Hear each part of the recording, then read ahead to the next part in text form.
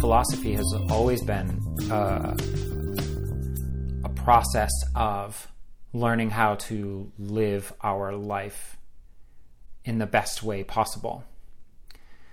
And, this is a class on Buddhist philosophy, but that's just as true in the Greek philosophical tradition as well, where, according to Aristotle, the purpose of philosophy was eudaimonia, happiness, but not in the conventional sense, but in the sense of living a fulfilled life. And in Aristotle's view,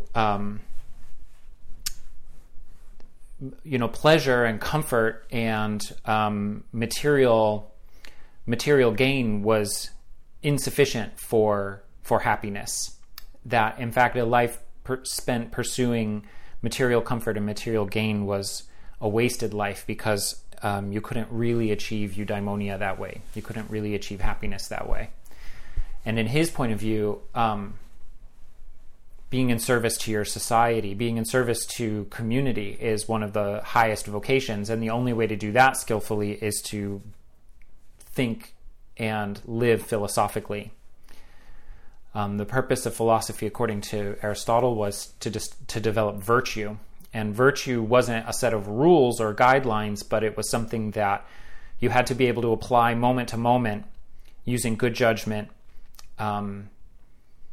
neither acting too stingily or not sufficiently, nor acting too boldly or too bravely. He said his view was that it was a balance, and that we were always in this process of finding that balance, and that you really only knew if you had lived well in the dying process when you could look back on your life at the moment of death and feel that your life had been lived in a satisfactory way. The reason I bring up Aristotle now is that one of the things that I think that is interesting about Aristotle is he said that his view was that the highest vocation was political science, and that the most important role in society was that of the politician. And the reason was because the politicians were the ones who established virtue for the society that they were responsible for. And one of the important things that politicians did was they helped decide the degree to which and the type of education that the society would offer their young people and their young adults. So from his point of view, the politician was the most important person in society because they determined how young people were going to be educated, and it was the education of the youth that determined the future of your civilization. And so he said that the only way that could happen in a way that was good for society is if the politicians were all well educated in philosophy for the purpose of developing virtue and character, the ability to make the right decision under challenging circumstances. So philosophy is really how we become educated citizens. It's not just a question of logic and rationality and analysis of ethics. It's really about how do we live well, and how do we live well means how do we engage with our society in ways that are beneficial for others. And in Buddhist philosophy, of course, the core problem is suffering. And not just suffering, but samsara. The idea that suffering is a pervasive aspect of the unawakened life for all beings, humans, but also up to and including gods, that even gods experience suffering. Gods are beings that live their life in such a way that they basically can be perpetually hedonistic. Gods have no conventional problems in the sense that humans and animals have problems, gods are living a life where they never really have to set their feet on the ground, and they never really have to be sullied by eating impure food or having body odor or anything like that.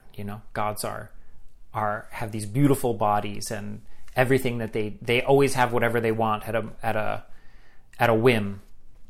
But one of the main sufferings of God's life is that other beings are jealous of them, and gods are having to constantly defend what they have. And even when they successfully ward off an invasion of the other jealous lesser gods, who have almost as much as the gods do, but are jealous of the gods that have a little bit more than they do, when the gods successfully rebuff the invasion, their satisfaction is short-lived, because the lesser gods rebuild their forces and then attack the gods anew.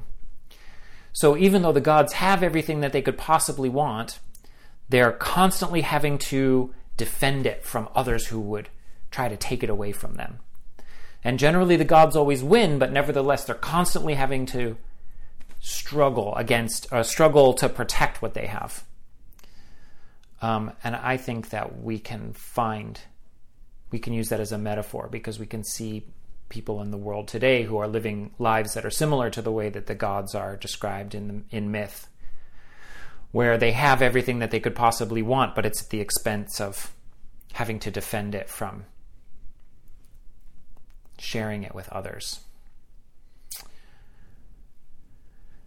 So the nature of samsara is that it continues, even for the most privileged people in society, even for the most privileged beings in the cosmos.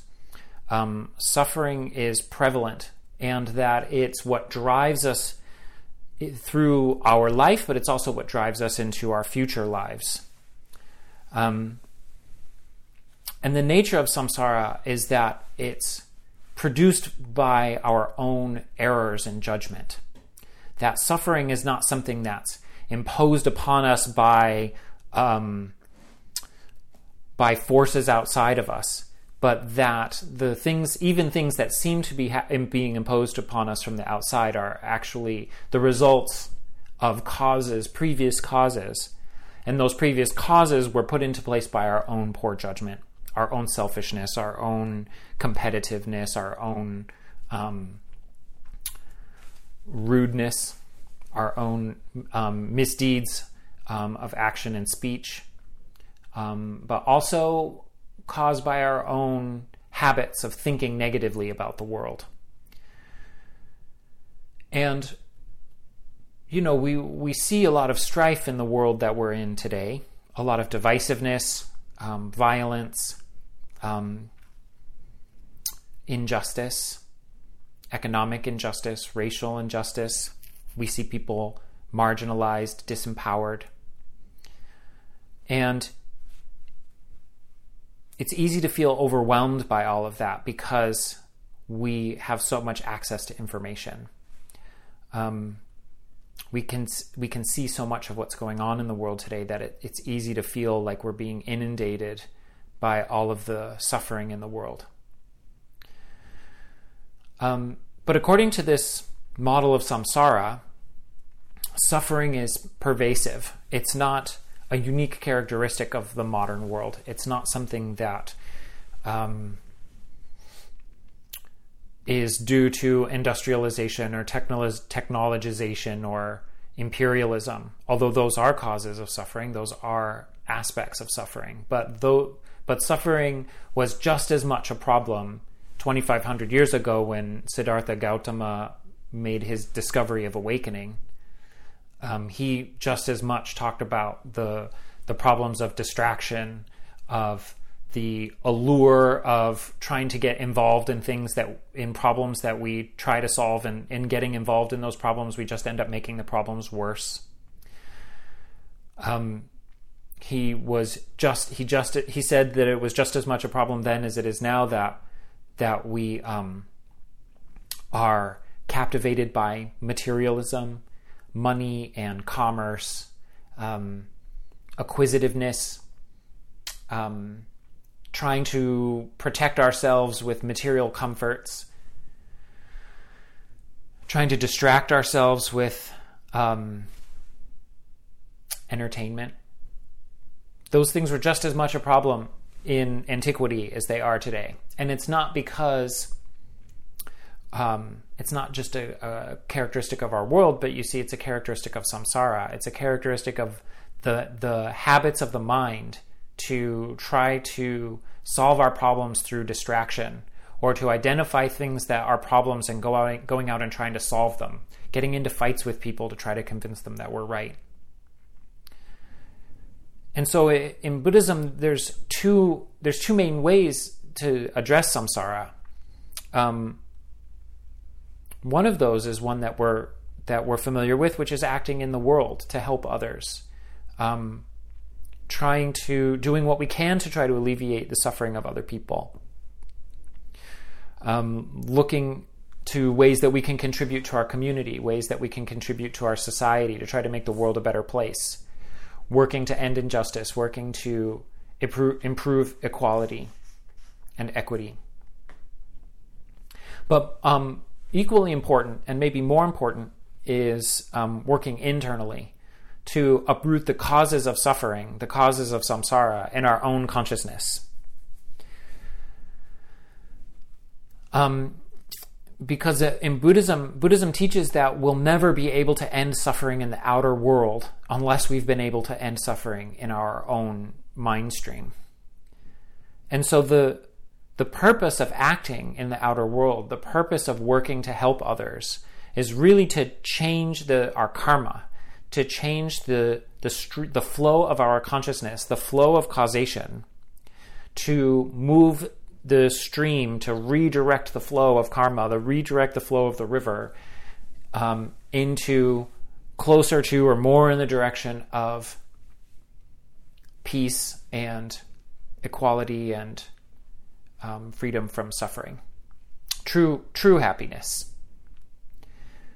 So we do act in the outer world. There's a lot of talk in the Buddhist world today about Buddhist activism, and that and criticism of Buddhists that we just sit around on our cushions and don't actually do anything, and that we are trying to become perfectly still and just kind of detach and tune out the suffering of the outer world, and we can find our little kind of happy place and just sort of stay in our little happy place, and that Buddhists aren't active enough in the world. And interestingly, that's not a new criticism of Buddhism. It's a big topic in Buddhism right now, but it's not a new criticism of Buddhism. Many of Buddha's followers in his lifetime and shortly after his death were dropouts, social dropouts, who got rid of all of their possessions, only had the clothes on their back and a begging bowl, didn't ever touch money, traveled around going door to door begging for leftover food, basically eating other people's garbage, because of course in those days there wasn't refrigeration, so yesterday's food was either going to go to the livestock or the dogs or the Buddhist beggars going door to door asking for food. And there was a response to that Buddhists needed to be more active in the world, to be more engaged in the world. And that criticism, it persists today. But it's important that when we're working to alleviate suffering in the world through activism or social engagement, that's on parity with our own ability to maintain a state of equanimity and mental equipoise and calm. There's kind of an attitude in modern social justice activism circles that if you're not angry, you're not paying attention, and that our activism should be motivated by this, that we're incensed about injustice. But in order to be effective Buddhist activists, we actually need to engage because we're philosophically motivated by wanting equity and ending suffering, alleviating suffering for others. And that's what makes us effective as activists, that we're coming from a place of peace and equipoise, that we're not contributing to the anger in the world, contributing to the divisiveness, not engaging in the fighting, but rather working in ways that are constructive and positive. And this is bodhicitta. This is it's customary at the beginning of a Buddhist class or a Buddhist practice to set our motivation. And that motivation is bodhicitta, working for the benefit of others, ending suffering for ourselves, but also ending suffering for others. And so this Buddhist activism, if it's coming from this place of genuine caring and mental calm, that's this embodiment of bodhicitta, this engaging with the world, wanting to help others, but underpinned by this understanding of karma, that what we're doing is planting the seeds that are going to ripen in the future as a more peaceful, more just, more equitable world. And that with our actions, it's wonderful if we see positive results of our actions in the present day, but we also can't be attached to that because we get frustrated if we work hard and don't see the results that we want to see. And we need to realize that what we're doing is affecting the outer world, but even more importantly, we are affecting our mind. We're affecting our worldview. So that's bodhicitta, that desire, that aim, that intention to develop compassion in a radical, powerful, active, potent, engaged kind of way. And that's how we become a bodhisattva, the path of Mahayana Buddhism. It's also customary at the beginning of the class to go for refuge. And we go for refuge in Buddhism to the three jewels, the Buddha, Dharma, and Sangha.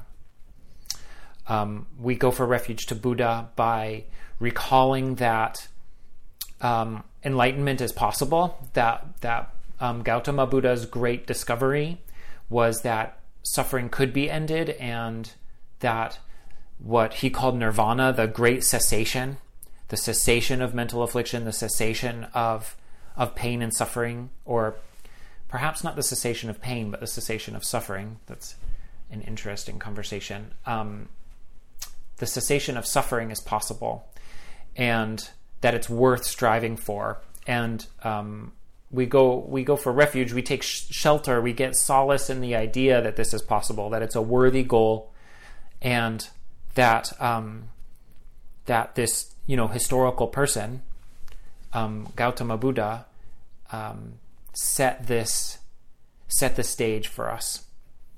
We go for refuge to the Dharma, the second of the three jewels. The Dharma are the teachings, the methodology. I find this helpful because I recall that wherever I am, there's something that I can do.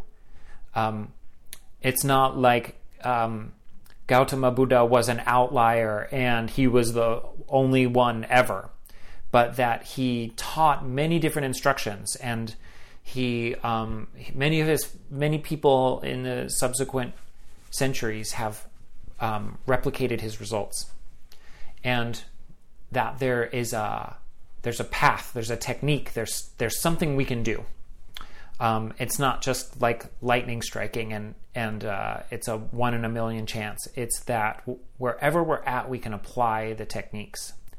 We can learn the methodology, and we have tools that we can use. We have a toolbox. So going for refuge to the Dharma is like remembering that we have a toolbox, and whenever we encounter a problem, we have a tool in our Dharma toolbox. And then the third is the Sangha. And going for refuge to the Sangha is remembering that like I mentioned, that the Buddha's results are replicable, and that many people over the centuries, including people alive today, have realized the same discovery that Buddha has. They've put the experiments into practice, and they have made the same kinds of transformations in their consciousness. And also the Sangha is that we have a lot of support in our lives. We have We have our Dharma community. We have Dharma centers. We have Dharma friends. We have people that we can turn to and ask for help. We have people who are supporting us. And so taking refuge in the Sangha is also this notion that we have a lot of support, that we're not alone in the process, and that we're not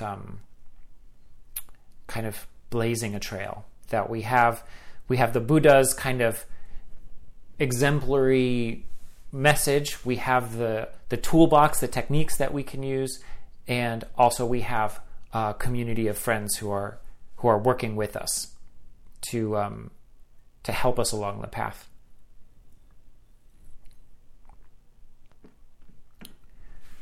So this is our third session on the Heart Sutra. The Heart Sutra is a very short Buddhist text. One of the things that makes it interesting is that it's so pithy, it's so condensed. But one of the issues with that is that because it's so condensed, there's a lot of information that's sort of left out of the text. There's not a lot of exegesis within the text where it explains itself in great detail. It mentions a lot of concepts and a lot of topics almost in passing. So it's worth taking time to go into the text because there's so much useful information that we can get by reading between the lines and by unpacking a lot of this technical terminology. It's in the genre of Prajnaparamita, and this is a Sanskrit word. It's the title of the text, Prajnaparamita Hridaya Sutram. And Prajnaparamita means the perfection of wisdom, transcendent wisdom. We have conceptual wisdom, which is where we're studying philosophy, we're working with ideas, we're trying to understand the world more deeply, trying to understand ourselves more deeply. We're working with concepts, with language, we're reading texts, we're discussing, we're working on kind of opening our mind, expanding our perspective, broadening our perspective. But the purpose of conceptual wisdom is to get to non-conceptual wisdom. And that's what Prajnaparamita is really saying. It's using conceptual wisdom, which is prajna, to get to non-conceptual wisdom. Prajnaparamita, the perfection of wisdom. Perfect wisdom in this philosophy is a non-conceptual, direct, unmediated, immediate, visceral experience of reality without conceptual overlay. What we're constantly doing is we're narrating our experience. We're applying words, concepts, ideas to the things that we're experiencing. We're naming and labeling our feelings. We're constantly saying, how does this make me feel? Is this attractive? Is this repulsive? Is this something I want more of? Is this something I want less of? We're constantly fabricating our world, fabricating our experience. And really what we're doing is fabricating our experience, but the fundamental flaw is that we think that our experience is objectively true about the world, the outer world. We're constantly ascribing motivations to other people. When we don't understand where people are coming from, we think that there must be something wrong with them. But that's all taking place in our own framework. That's our own worldview, our own ideologies, that much of the time we're not aware that that's what we're doing because it's happening so quickly. So non-conceptual wisdom is engaging with the world without constantly being filtered through our ideology, our worldview, our ideas, our opinions, our feelings, our thoughts. And what makes that non-conceptual is that experiencing the world directly, we can't say anything about it without introducing new ideas, new concepts, in order to talk about it, where we're packaging it up from our perspective. This is what's called duality versus non-duality in Buddhism. And duality is that I'm trapped in my subjective experience. I only have access to the world through my six senses, my five senses and my mind, my consciousness, the sixth sense in Buddhism, which we'll talk about today. And so that's the world for me. And I don't have access to anyone else's version of the world, but everyone else's version of the world is similarly limited by their experience, by their senses. And so Buddhism is saying it's possible to experience the world without it being filtered through your conceptual overlay, without it being filtered through your worldview. And that's the purpose of studying wisdom. That's the purpose of Prajnaparamita. So this is this kind of difficult, loaded. It's actually not that difficult, but it's difficult to access. But once you access it, it's not that difficult. This concept of emptiness in Buddhism. And part of what makes it difficult is that emptiness is very easily misconstrued as nihilism. And it's a common sort of misconception in Buddhism that emptiness means that there's nothing. But what emptiness means, and what the Heart Sutra is all about, is that the world or objects are empty of the qualities that we ascribe to them as self-existent. This is what we talked about a lot in the class last week. And so early in the Heart Sutra, it defines this. This is the famous statement from Heart Sutra. Form is emptiness. Emptiness is form. Form is not other than emptiness. Emptiness is not other than form. Whatever is form, that is emptiness. Whatever is emptiness, that is form. And that's true not just of form, but it's also true of sensation, perception, volition, and consciousness itself. So this is a challenging concept to grasp. But it's not as challenging as it sounds. It's just challenging to grasp. Once you have it, it seems kind of self-evident, actually.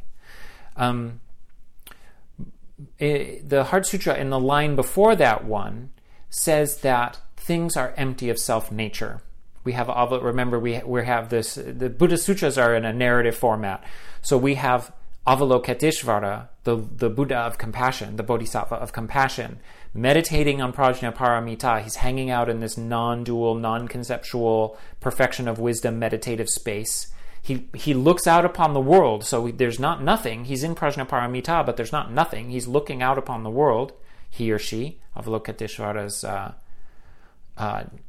gender is ambiguous, which is true actually of all Buddhas, but Avalokiteshvara is looking out upon the world, and what Avalokiteshvara sees is that the things that make up a person, the characteristics of a person, are all empty of self-nature. And that's svabhava shunya in the text. So svabhava, bhava meaning being, things, nature or essence or selfness. These are all weird technical terms. They're all weird words, right? But a thing's beingness, a thing's existence, it's the text calls it self-existence. So that's interesting because we have the word existence and we have the word self, and they're combined to create a new word, self-existence. So it's not just that it exists, it's that it seems to exist intrinsically. So its seeming intrinsic existence is empty, meaning it lacks the self-existence that it seems to have. And that seems is what's crucial, because the self-nature of a thing is not coming from the thing. It's coming from our conception of it. So when I have a teacup, the teacup seems to me to be a teacup. It's not a pen. It's not a shoe. It's not my car keys. It's not all of the other things. And I don't struggle with that, right? I don't have to look at this object and be like, is this my car keys? No, this is a teacup. Its teacupness is its self-nature. It seems to me unambiguously, obviously, clearly a teacup. When I leave the room, my teacup is still here because it's my teacup. That's its self-nature. And it's empty of that. It doesn't have those characteristics. And the reason is because those characteristics only exist as a quality of my perception. They don't exist as a quality of the object. And that's what we really have to grasp in the concept of emptiness. What empty of self-nature means, things that we think of as self-nature that are not actually there, are qualities like permanence. So I think of the teacup as permanent, and when I think about it, I know I could drop the teacup and break it, or my house could burn down and the teacup could be lost in a fire, or somebody could come into my house and take my teacup, and when I would come back, my teacup would be completely missing. So I know, or the sun could go supernova and destroy the entire planet, and my teacup would cease to exist. So when I think about it, okay, I know that it's not permanent in that sense, but the permanence that I think it has is that when I leave the room and when I come back, it's going to be there. It seems permanent to me. Emptiness, Buddhism is saying that is a quality of my perception, not a quality of the object. Another example of self-nature is that I think that my stuff is under my control. So similarly, I think that my teacup, if my teacup had self-nature, it couldn't break. I couldn't lose it because it would be under my control. That's another example of the self-nature that it doesn't have. Because, of course, upon analysis, of course the teacup could be lost or destroyed. Of course it's empty of self-nature. But moment to moment, I assume when I go to sleep that my teacup is going to be there in the moment. That idea that the teacup is always going to be there, when unexamined, that idea that the teacup is always going to be there, that's the self-nature that emptiness is negating, that Buddhist emptiness is negating.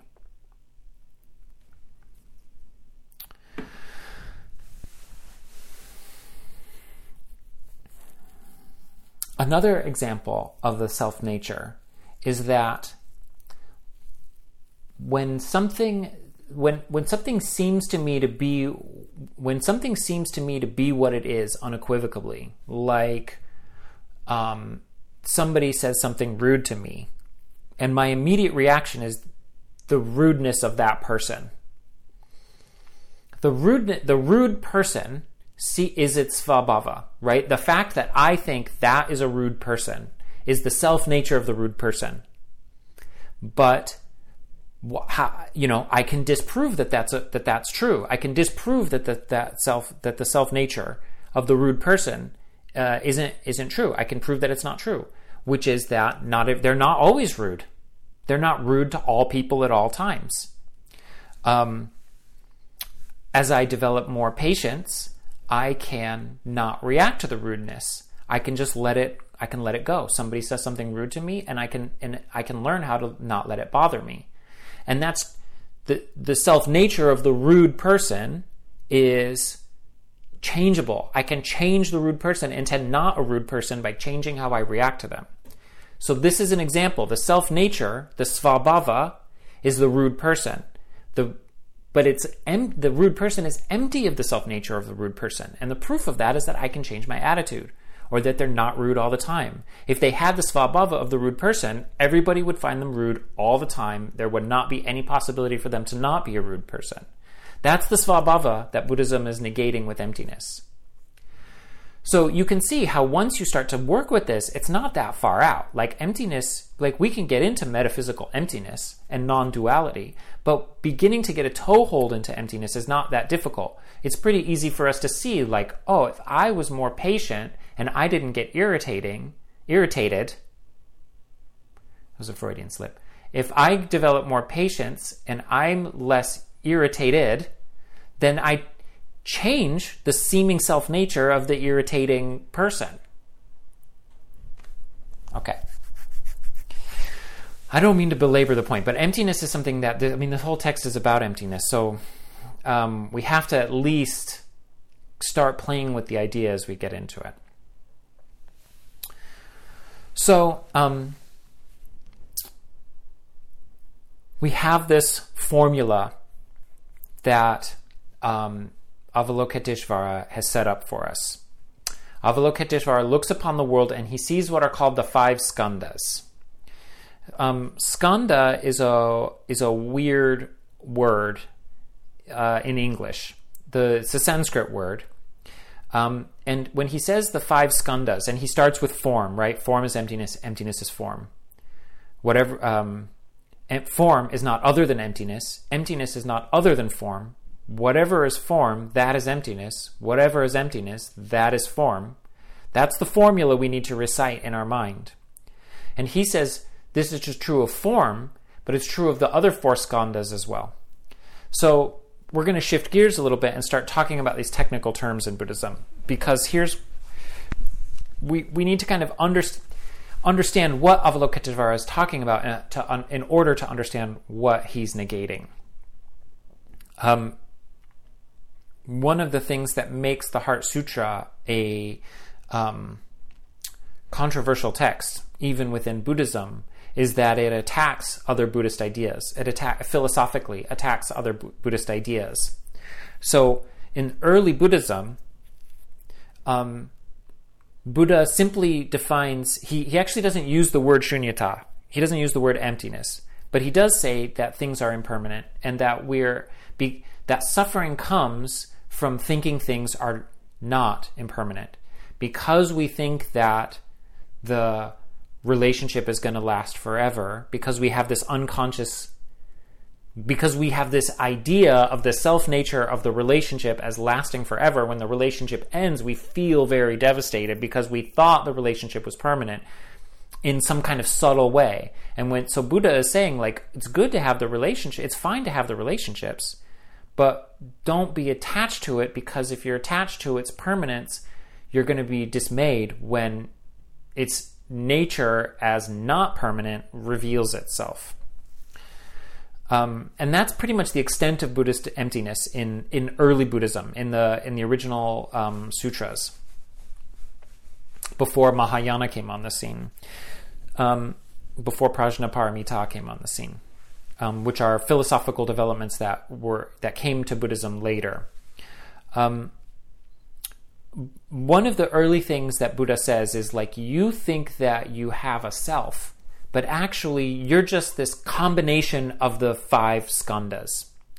And the idea of yourself, your svabhava, your self-existent self, the you who you believe yourself to be, the I that I am so subjectively tangled up in that I cannot see the world from any perspective other than my own perspective, because I'm me and everything else is not me. That self is an emergent phenomenon of these functions. And these functions are the skandhas. So the word skandha in Sanskrit is weird to translate into English. It has meanings like quantity, grouping, material collected into a bulk. So a skandha is like a pile of garbage or something. I think of it as like categories. Like we have categorical thinking, right? We're like, we have categories that, like, tea is one category and coffee is another category, but then we can create a new category that includes both tea and coffee, and it's like brewed beverage, right? Hot brewed beverage. So we create these different categories, and we would say, well, like, iced tea and iced coffee is different than hot tea and hot coffee. And so these are skandhas that we're creating, right? We're creating these groupings that we then apply categories to, and that's how we're constantly seeing, is it this or is it that? Like, we have categories of cats and we have categories of dogs, and that's like the skandha of cats and the skandha of dogs. But then we can also take the skandha of pets and put both cats and dogs and then a lot of other creatures that are not cats and dogs into that skandha. And so in Buddhism, or in English, you'll often hear this word translated as aggregates or heaps, which are both adequate translations for the word skandha if you're just looking it up in the dictionary. But I don't really think it captures, we don't think of form as a heap. We don't think of physicality as a heap. But we can think of it as a category, right? A category of how we collect objects and classify them. And so form is the first of the 5 skandhas. And form means, first of all, our body, because that's our subjective form skandha. That's how we experience the form skandha first and foremost, is I can feel my body, and I don't feel the book until I touch it, and then the book becomes part. The book becomes part of my form skandha because now I'm touching it, and I'm having tactile sensations of the book, and so the book, the form skandha of my body and the form skandha of the book are I'm having a tactile sensation of that. But actually, according to Buddhism, according to this model, all physical objects are part of my form skandha. Everything that I see is part of my form skandha.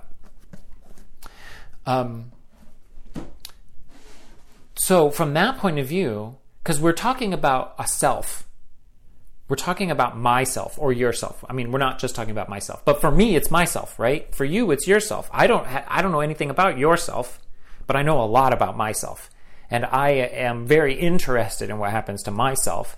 But the rest of yourselves, I'm kind of ambivalent about because it's not myself. That's how I know I know that I'm real, and the rest of you are just kind of ideas out there floating around. And not just because of Zoom, even if we were in the room together. Our form skandhas would be have a little more interrelationship if we were in the same room together. But nevertheless, one of the characteristics of the skandha is that thinking that my body is separate from my environment is an illusion. That's part of the aggregate. That's part of the heap. They're a single heap. And what's important about this is that we're actually talking about consciousness. And physical objects are a quality of consciousness because my experience of the world is taking place through my process of interacting with things. And I can hypothetically go into my refrigerator right now and know what is more or less is in my refrigerator. And I can kind of extend my mind to include that in my form skandha right now. But it's part of my form skandha. And I can think about things in other parts of the world. I can think about people in other parts of the world. And they're part of my form skandha in as much as I can expand what I'm conscious of, what I'm aware of. I can direct my awareness, I can direct my consciousness to be aware of these physical objects. And all of that together is the form skandha. And it's sort of like wherever we go, the world is sort of folding out in front of us. When I open the door, the hallway sort of materializes in front of me. And I don't know if you've ever...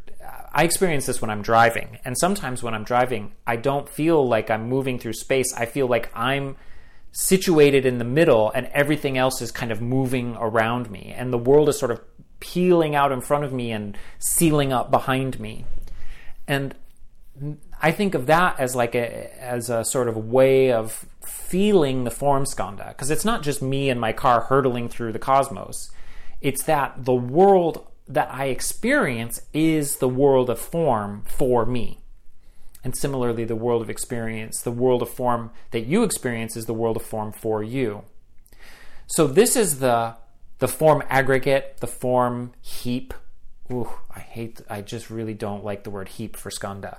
It just doesn't capture the vibe, But it's an accurate translation, and translation is a huge problem in all philosophical stuff where you're not working in the language that it was written in. So I'm not going to get started on that. But it is a good example of emptiness, though. The emptiness of words. You'll see the word heap instead of skanda, but like skanda means heap, but it doesn't really capture the idea of what skanda is saying in this context of the 5 skandhas.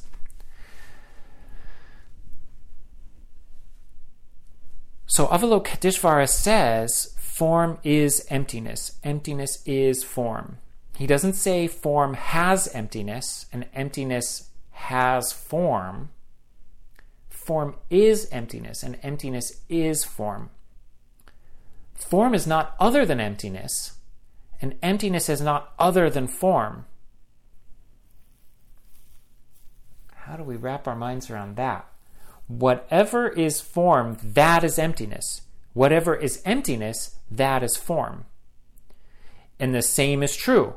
Here's the next line in the text. Evam eva vedana samjñā samskara vijñānam. These are the other 4 aggregates. Vedana, samjñā, samskara, vijñāna. Vedana, I've kind of exhausted form a little bit, but Vedana is the next of the 5 aggregates. And this is sensation. And it's basic sensory experience. We think of sensation, one of the things that we do automatically, that Buddhism is trying to like break down the process into micro moments to help us see how what we think of as self, what we think of as svabhava, self-nature, is actually coming into being through like a gajillion micro moments of like compiling our world. And we just sort of like gloss over that compiling process and we say, oh, teacup. But actually there's many different discrete functions, discrete activities that are happening in our consciousness that lead up to me identifying this as a teacup. And the first one is sensation. And sensation, it means basic sensory experience. It means basic contact with any raw sense data. So we'll get into the senses in a little bit. If we have time today, we'll get into the senses, but if not, we'll get into them next week. The senses in Buddhism are the 5 senses that we're used to, right? Sight, smell, taste, hearing, and touch. But it also includes consciousness, our thinking capacity. And so there are objects of sensation that each of our 5 senses encounter. And then the 6th sense of consciousness engages with mental objects. Like I can right now ask you to imagine an orange. And you can have some kind of, you can perceive an orange with your mental consciousness, even though you're not perceiving it with your eyes and your nose and your mouth. But if I tell you like that feeling of putting a piece of an orange slice in your mouth and biting down on it, you can invoke that in your mind even though it's not happening. And so that's the 6th sense that you're experiencing without the other 5 senses contacting an object. So sensation, Vedana, is that basic contact. And in Buddhism, in Buddhist sort of psychology, Buddhist, I don't know, they don't really have neurology, but that's how we get in the modern world. This is how we would think of this as kind of neuroscience. But Buddhism has a different sort of way of categorizing it. But that's what we're talking about, is like the basic contact with a sense object. And so that sensation is like the capacity to contact a sense object. And then the immediate visceral response of positive, negative, or neutral. So this is like an example of sensation is when you touch something hot and you immediately pull your hand away before you don't put your hand on it and say, is this pleasant, unpleasant, or neutral? Sensation is that immediate response, or when you put something disgusting into your mouth and you immediately spit it out because it's like, oh, that's rotten, that's moldy. Sometimes we don't see the mold, we don't smell the mold, but as soon as we put it in our mouth, we know it's moldy. That's the sensation. And then later there's these conceptual overlays of saying, oh, that unpleasant sensation was rotten food. But Buddhism breaks this down to say that that sensation, the capacity to contact a sense object with your sense organ, is one of the 5 skandhas, one of the 5 heaps, one of the categories of experience. That's one of the ways that I'm going to try to translate skanda. A lot of times people just don't translate these Sanskrit words because we don't have clear English translations for them. Samsara is a great example of that. So this category of experience, that's how I'm defining skanda right now. This category of experience is the capacity to make contact between a sense organ and a sense consciousness, and then the immediate visceral response to it. The next of the 5 is perception. Sanskrit is samjñā. So we're translating this text, the Heart Sutra, directly from Sanskrit because I think we gain a lot of insight about what the text is saying by looking at it in the original language. Samjñā is the prefix sam, which means to join, and jñā, which is the same word as in prajñā, right? Wisdom. So jñā is to know. It's the root that means to know. So samjñā means to put together, to experience connecting, to experience joining. We could say putting together or together maker. That would be kind of a clunky but literal translation of samjñā. We could say constructing. But again, constructing doesn't really describe this because this is the next... these are progressive. The 5 skandhas, again, the word heaps doesn't really catch this because it makes them sound like they're discrete piles of something that you have, like there's 5 piles of something in the middle of the room. But they're also progressive stages of how consciousness moves from form to awareness. And so the first of these is Vedana, some sensation, basic sensation. Samjñā means perception. So if we're putting together, what we're putting together is the sense object and the perception of the sense consciousness connecting with the sense object. So there's the immediate visceral sensation. This is Vedana. Vedana is like, okay, I can label these characteristics. It's smooth, it's cool. When I look at it, I can see that it's kind of transparent and cloudy. Like those are perceptions. The sensations are precognitive, before I've labeled anything. Basic sense contact. Samjñā, perception, is the awareness of the characteristics. So samjñā would be like the smoothness, the coolness, my ability to label, put names on these things to identify the characteristics. It's still not yet teacup. It's still just identifying and labeling the base characteristics of the sensations. So first there's the form, rupa, the existence of the world. Then there's the contact of the sense object to the sense organ. That's Vedana. And then we have samjñā, which is that I'm aware of the contact in the sense consciousness. And then we have the 4th one, which is samskara. Now, sam is the same prefix, right?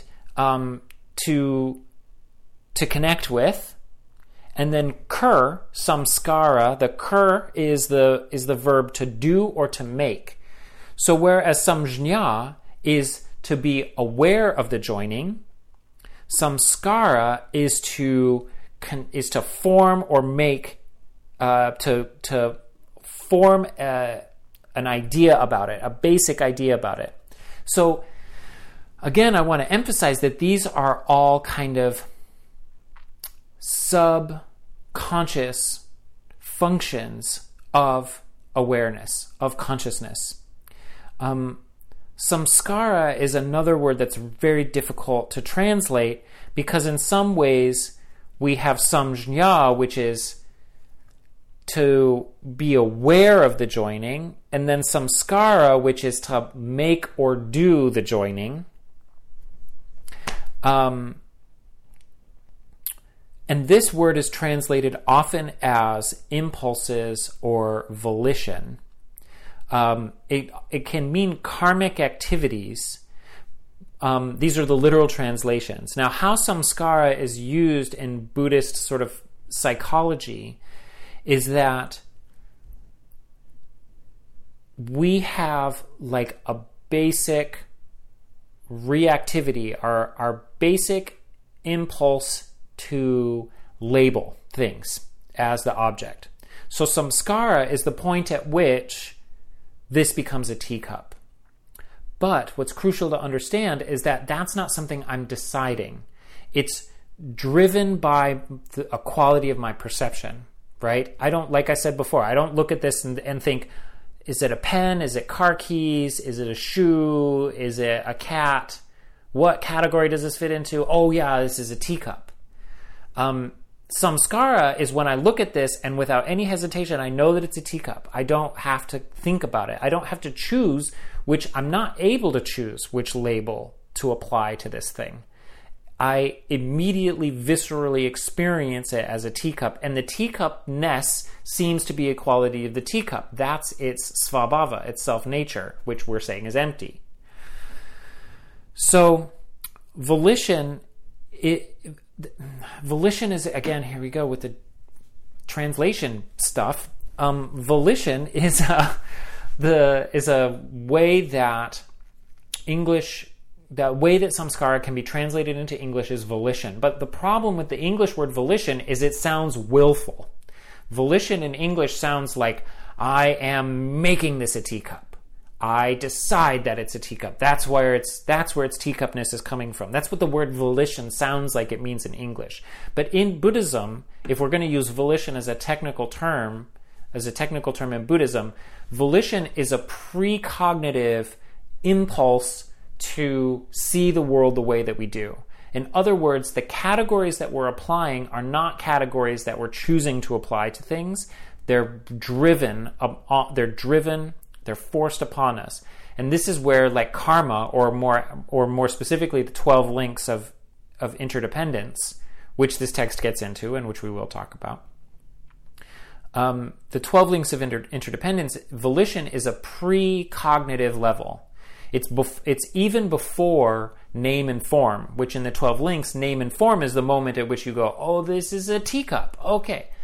Before that even is the impulse to label things. And the impulse to label things, to categorize things, is a precognitive function of consciousness. So this is samskara. These impulses, driven by causation, but driven by the vast matrix of causation, which is too complex to understand, because there's just way too many moving parts for us to wrap our mind around. We're driven to see things the way that we do. It seems to us automatic. That seeming as automatic is the svabhava. The fact that this is a teacup, the instant I lay eyes on it, that's its svabhava. But actually, that instant of laying eyes on it is premeditated because of the form skandha, the Vedana sensation skandha, the samjñā perception skandha, and then samskara, the impulse to label. And then the fifth of these is vijñāna, and that's consciousness. Consciousness is the moment at which the vijñāna is the moment at which I am aware that I experience the thing as the thing. So normally, when we think about consciousness, we think of basically what Buddhism is trying to refute is that we think of there's the world and there's my consciousness that's apprehending the world. But Buddhism is saying, well, no, that's actually like the world exists whether the world exists as a quality of your perception, because the world only exists as a joining of your perception and the sense object. You have your perceptual qualities, and you have the sense objects, and then when those things match, when those things meet, That's when the physical world comes into being. And that meeting takes place because of all of these discrete functions which are happening almost simultaneously, almost instantaneously, definitely precognitively, pre-aware, beneath our conscious awareness, where we have the capacity for sensation, the capacity for perception, the drive to label and categorize things, samskara. And then we have consciousness, the capacity to discern things. So consciousness is vijnana. Now, this is interesting because we have samjñā, which is the same jñā as vijnana. Samjñā means to join the knowing, which it doesn't mean cognitive knowing, it's just an experiential knowing, to join the knowing with the object. That's the word for sensation. The word for basic sense contact is samjñā, the joining together of the knowing and the sense. Vijnana, means to separate, to divide. So vijñā is when I'm distinguishing different things. That's when I'm saying, oh, that's a cat, that's a dog. I'm able to perceive the difference between those. All of these other experiential steps have happened prior to that moment where I go, okay, that's a cat. Okay, that's a teacup. Okay, that's my car keys. That's happening at the level of vijnana, because vijnana is the ability to distinguish between things. This is I have the blue book versus the yellow book or something like that, right? That's happening at the level of vijnana. But even then, book is happening at the level of vijnana. But samskara is the capacity to categorize things prior to vijnana of apprehending the distinction, the distinction that's being made.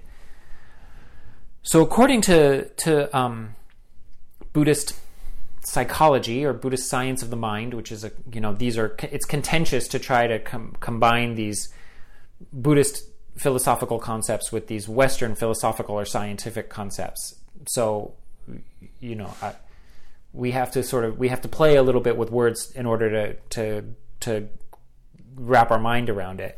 But according to this sort of Buddhist psychology, our consciousness, our self, the svabhava of myself, and the svabhava of all of the objects in the world, the seeming self-nature of the world, are actually an emergent phenomenon, a byproduct of, the end result of, all of these different functions, all of these different skandhas operating in concert, all of these different capacities, these different types of capacity for perception, these different types of experiencing, are all happening as the condition of possibility, as the basis, as the foundation, as the framework for what I call self. What I call me, what I call teacup, what I call car keys, a cat, whatever.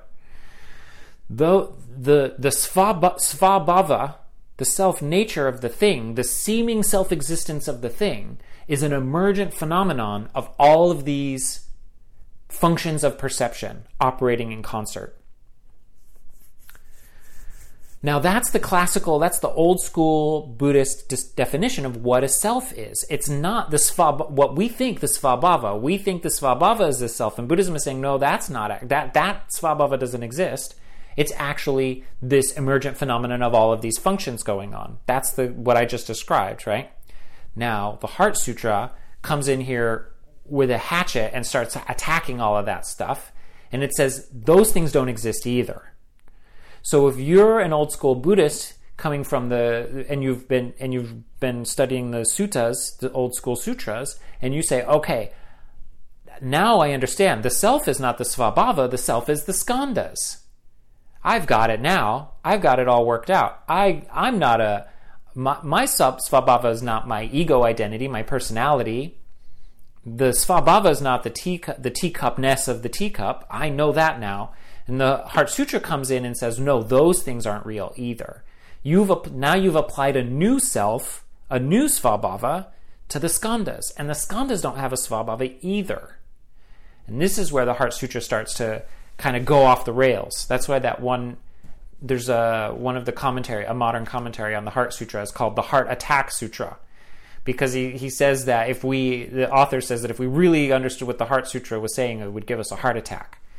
Or maybe another way of looking at it is that when the Heart Sutra came on the scene, the Buddhist scene, all of the classical Buddhists had a heart attack, because the Heart Sutra comes in and you've got your skandhas now.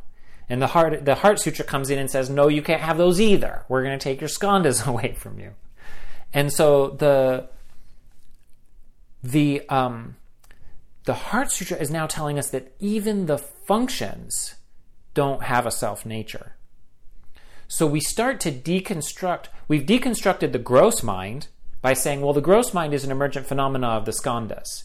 And now we're going after the skandhas and we're saying, but the subtle functions of the subtle mind, that those don't have a self-nature either. Those are also things that you are putting.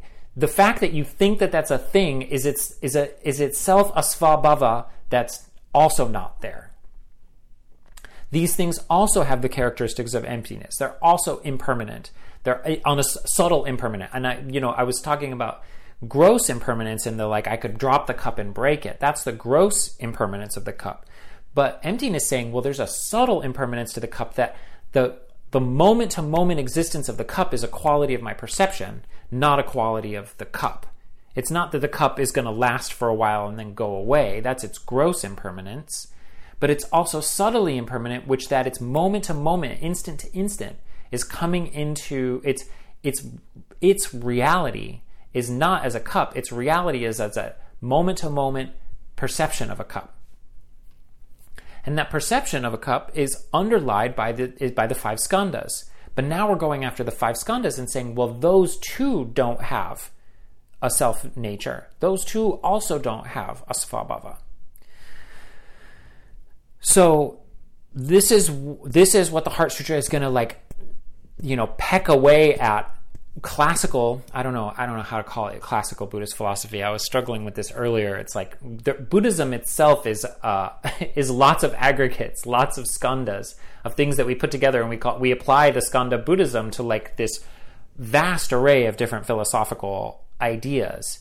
And one example of that is that old school Buddhism is saying, oh, the skandhas, you don't have a self, you have the skandhas. And then Mahayana, or Prajnaparamita, more specifically, Prajnaparamita comes along and says, no, you don't have those either. Those also are empty of self-nature. And it starts deconstructing the Buddhist philosophy that previously was like sacrosanct, that previously was the teachings of the Buddha. And then Prajnaparamita comes in and starts deconstructing what was previously held as sort of the orthodoxy of Buddhist teachings. This next line goes into more of a definition of emptiness. It has a bunch of negations, and it gives it kind of a nice lyrical quality. Here it is in Sanskrit. Eha Shariputra sarva dharmaha shunyata lakshanaha anutpanna aniruddha amala avimala anuna aparipurnaha. It's got a nice flow to it, I think.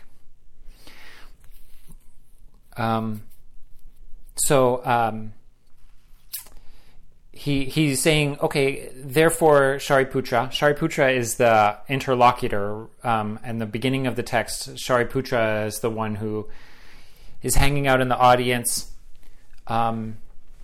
Buddha is up on the throne. Avalokiteshvara is up on the throne, and Shariputra says, hey, I've got a question.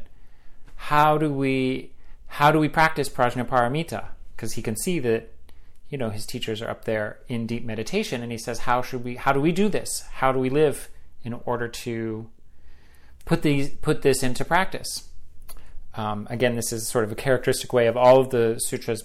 Almost all of the sutras begin with somebody in the audience asking a question. It's usually Shariputra.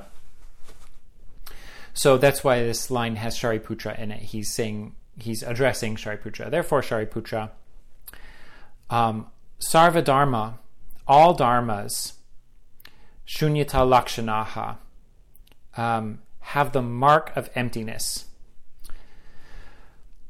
So this is interesting. The first word is there's compounds. In Sanskrit, there's a lot of compounds where two words get mashed together to create a concept. And so in this case, it's sarva dharma. Sarva means all. And dharma this is an interesting place. This is an interesting use of the word dharma, not uncommon in Buddhism. And like a lot of Sanskrit words, they take on there's many different possible definitions of a Sanskrit word. And the same word can mean different things in different contexts, in different places. And so we use the word dharma as kind of a shorthand for what we really mean is Buddha Dharma. Because the word dharma can mean lots of different things. It can mean teachings. So there's one form of dharma that means teachings. Like when we take refuge in the Dharma, we can take refuge in the Buddhist teachings, Buddhist philosophical principles. We can take refuge in Buddhist texts. The toolbox, as I put it, right? That's sort of dharma in the sense of teachings. But dharma can also mean truth or law. It can mean it can mean law in the sense of a natural law, like the law of gravity, and it can also mean law in the sense of like a political or litigious law, like if there's a law against jaywalking. So dharma can take either one of those meanings as well. It can mean reality. So sometimes we use the word dharma to talk about emptiness, right? Like the dharma body of the Buddha, the dharmakaya, if you've ever heard that term. The dharmakaya is the truth body of a Buddha. And so in that case, dharma means truth, and truth is referring to emptiness. So that's kind of a colloquialism within Buddhism to use dharma as truth, and truth meaning non-duality, non-conceptual understanding of ultimate reality. So there's quite a bit of layers just in the word dharmakaya. Kaya means body, form or body. So dharmakaya is the truth body of a Buddha, and truth meaning the non-conceptual reality, non-conceptual, unmediated perception of reality. So dharma can take on that connotation, but it can also mean phenomena or experiences, in the sense of we experience the world, things seem real to us because we're experiencing them. So the word dharma can mean something very different in Buddhism, where it can mean truth, it can mean teachings, but it can also mean moments of consciousness. So there's a philosophical system within Buddhism called Abhidharma. And I don't know if you've ever heard this term Abhidharma. Tibetan Buddhism doesn't go into a whole lot of detail talking about Abhidharma, but they do mention it as a philosophical system. So if you hang around in Tibetan Buddhist circles, they'll talk about Abhidharma without going into a great deal of detail about what Abhidharma means. But Abhidharma, Abhi means higher or greater, and Dharma in this case means knowledge or wisdom or truth. So Abhidharma is sometimes translated as higher wisdom or higher truth. But within Abhidharma, I'm trying to help explain why this word dharma is complex and means different things in different contexts. So within Abhidharma, the word dharma it refers to a momentary, discrete instantiation of consciousness. And so according to Abhidharma, our mind is not moving in a flow, but our mind is like frames of a movie, where it's like micro moments, of which they say there are 60 every finger snap. So in this amount of time, you have 60 dharmas, 60 instantiations of consciousness every finger snap. Some people say that it's much more than that. There are Abhidharma texts I've seen that say that there are 50,000 dharmas every finger snap. So in other words, it's like there are micro moments of consciousness, and that these are like cascading in a row, and each one kind of triggers the next one, and that one triggers the next one, and that one triggers the next one. And they're happening in these like discrete moments that are moving at like 60, at 1 million frames a second or 1 billion frames per second or something like that. And they refer to those moments of consciousness as dharmas. So each micro moment of consciousness is a dharma. And those dharmas are, it's not like a stream, but it's like falling dominoes, where each one is the trigger for the subsequent one, and that's the trigger for the subsequent one, and then that goes on infinitely forward in time, and with not ever having had a beginning moment in time. So we're like these frames of a movie. So that's part of, like, in the Abhidharma system, that's one of the ways that they define consciousness, is that we're like this cascading flow of experiences that trigger subsequent experiences. So in this line, he's referencing Abhidharma by saying Sarvadharma Shunyata Lakshanaha. Sarvadharma, all dharmas, all of these micro moments of instantiations of consciousness, which in theory are discrete, but in our experience we don't break them down into those micro moments. Part of the Abhidharmic experiment was extremely deep meditators who can like slow down time so much that they can see everything that's happening in each instant of consciousness, because then there's several things happening in each instant of consciousness that's triggering the subsequent instant of consciousness. And they're trying to break down, in the Abhidharma system, they're trying to break down how karma is working, how karmic seeds trigger subsequent events, and how karma is moving in what appears to be a flow but is actually micro moments. So here he's referencing Abhidharma by saying all dharmas have the mark of emptiness, shunyata, emptiness. And remember, shunya means empty or void or absence. And then ta, the suffix ta, makes it a process. And so that's shunyata, the emptiness of something. So emptiness isn't a thing, but it's a process. It's the lack of something that we are imposing. So when we say things are empty, sarvadharma, all dharmas are empty, or have emptiness, or are emptiness. What it's saying is that we're imposing the meaning content onto things, and that they're empty of the content that we're imposing.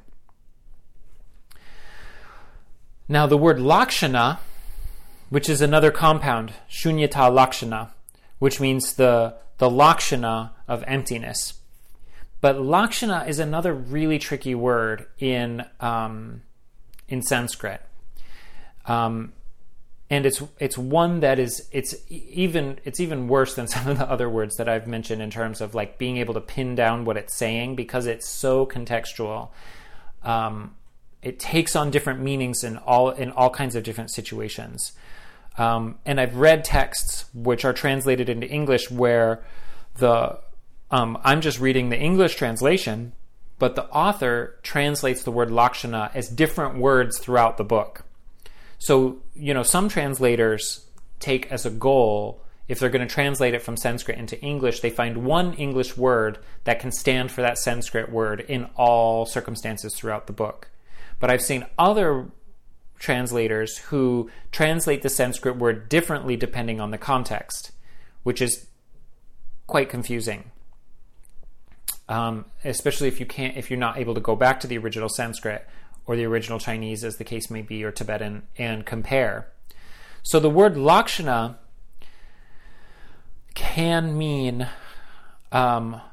mark, as in you have a bunch of bags of coffee and you're marking if they're A grade or B grade, and so that mark would be the lakshana. It can mean sign, like the road sign, right? So if you see a road sign in Like I drive up and down 101 and it constantly is changing speeds. And so sometimes it has the Lakshana of being 55 miles an hour, and sometimes it has the Lakshana of being 65 miles an hour, and sometimes it has the Lakshana of 35 miles an hour. And the Lakshana is the sign that tells me, the street sign that tells me how fast I'm supposed to be going. So that street sign would be a Lakshana. The number on the street sign would be the mark, the Lakshana. It can also mean symbol. So, like, we could say that, like, a written number is a symbol for a quantity. The written symbol isn't the quantity. If you have 2 apples, the number 2 doesn't mean you have 2 discrete things. It's a symbol representing 2 discrete things, right? So the number 2 would be a symbol. So that would be another possible definition of Lakshana. It can mean attribute, so it can mean like a quality or characteristic. So a Lakshana can be like a Lakshana of my freshly brewed tea is that it's hot. A characteristic of the tea is that it's hot. So that is another possibility of Lakshana, that you can define qualities or characteristics of something.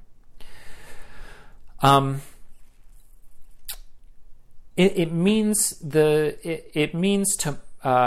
mark, to sign, to characterize, indicate, or designate. So Lakshana could also be pointing. I'm pointing at my teacup, and the pointing is the Lakshana. I'm indicating this teacup. So that's another possible way of thinking about Lakshana. It can mean aim at or direct toward. So if I have a bow and arrow and I'm trying to hit the target, my act of honing in on the target with my bow and arrow would be the Lakshana. I'm aiming towards something.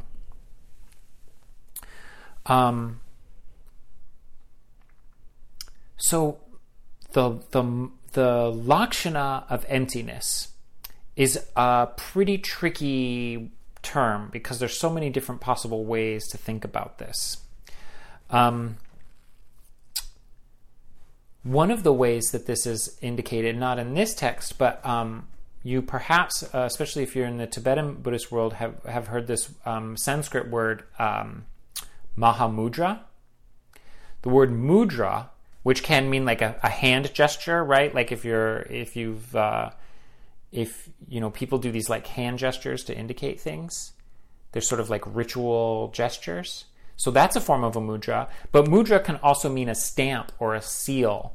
So the seal would be like in the old days when you would fold up a letter and then you would put hot wax on it and then you would stamp it, and then that seal would show who the letter is from. And as long as that seal is intact, you know that the letter hasn't been opened.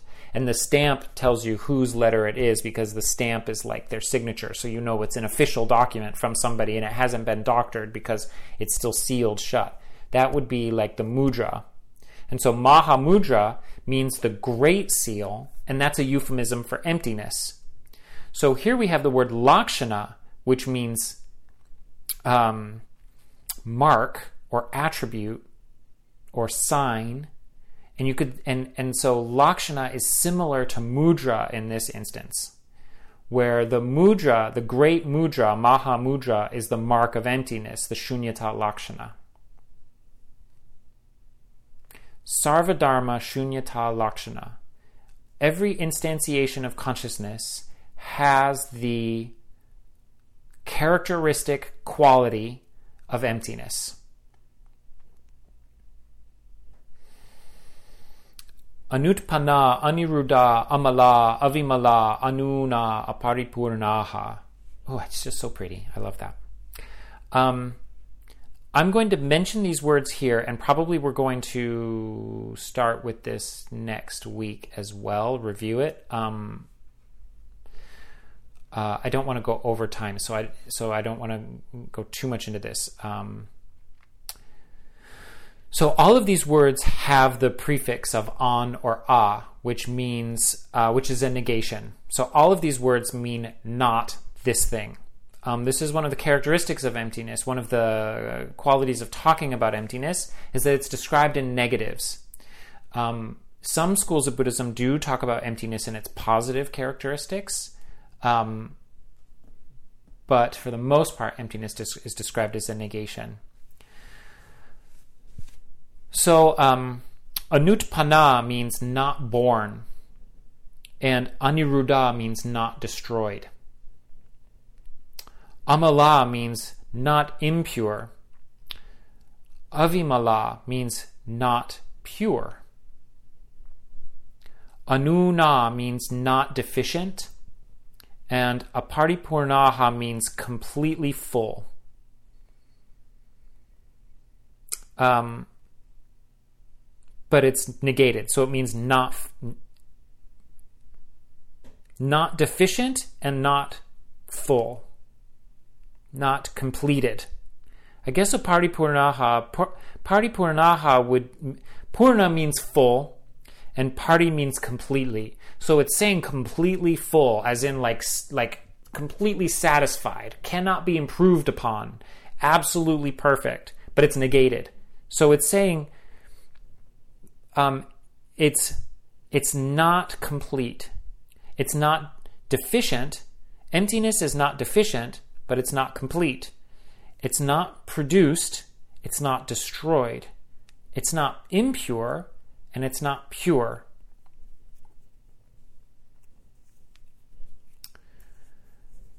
So all dharmas have the mark of emptiness. All phenomena, all experiences, everything that could possibly happen, certainly all of our experiences, they're not born and they're not destroyed. So here, even though he's saying things are absent of the self-nature that they seem to have, they're also not born and not destroyed. Things don't have an origin and they don't have an end or a cessation. They're not impure, meaning, impure in this case does literally mean, the word impure means dirt or stain or feces. Like it has the same connotation that impure does in English. They're not impure, but they're also not pure. They're not with a stain or impurity, but they're also not without a stain or perfect. Nothing is wanting, nothing is deficient, nothing is incomplete, but also nothing is ever accomplished. Nothing is ever perfect. Nothing is ever full.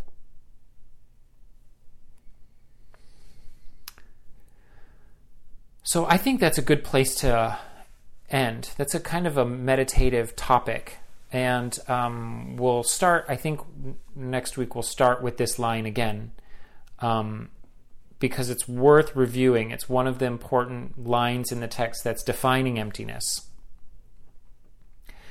And then the text goes on to the next thing that it discusses are the sense organs, the sense objects, and the sense consciousnesses. So it's going into the process of perception into an even finer detail, because we did the five skandhas, the five categories of perception. But then it goes into another layer of perception, which is how the sense organs are working. And it deconstructs how the sense organs are working, and then, of course, as the Heart Sutra does, it summarily negates them. And then after that, we go into the 12 links of dependent origination, which is how things are coming into being, according to the sort of classical old school Buddhism. So that's what we'll get into after the sense consciousnesses. And of course, Buddhism does get into this text, the Heart Sutra, does get into how to practice prajnaparamita. So at the end of all of this negation, there is a cash out, a practice instruction. After it gives us all of this philosophical negation, deconstructing everything that Buddhism has already had to say, it then goes on to say, here's what you can do to access the perfection of wisdom, prajnaparamita. So that's something to look forward to. And as is customary at the end of a Buddhist teaching, we take some time to dedicate the merit to, as with the beginning where we set our motivation, where we think about the benefits of study and practice, of thinking about philosophy and putting philosophy into practice, and the motivation of helping others and serving others and working to make the world a better place. So too at the end, we direct the efforts that we've made to that goal again.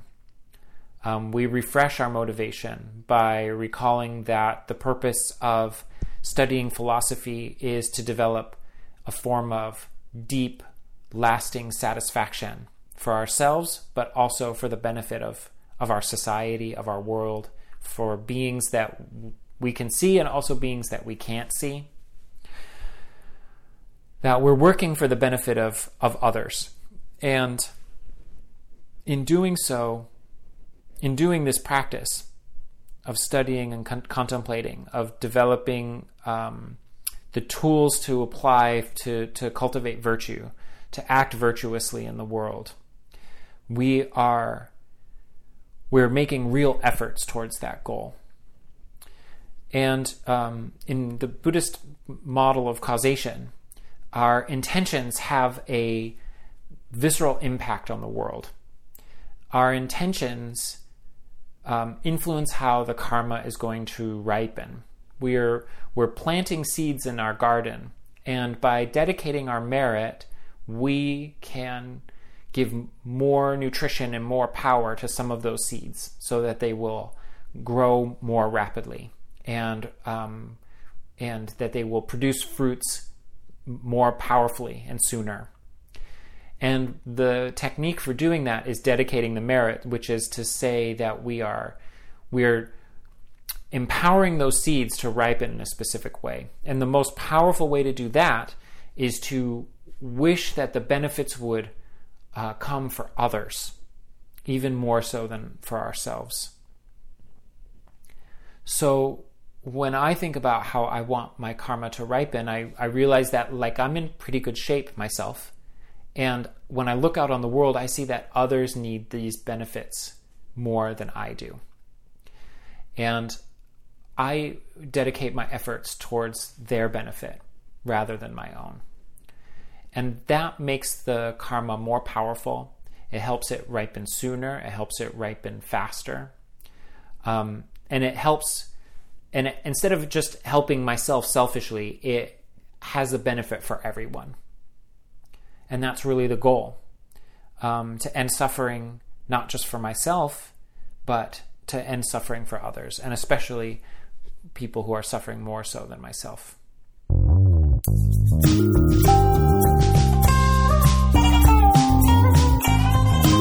Thanks for tuning in to the Mojo Hito podcast. For show notes, video, and more information, visit mojohito.com.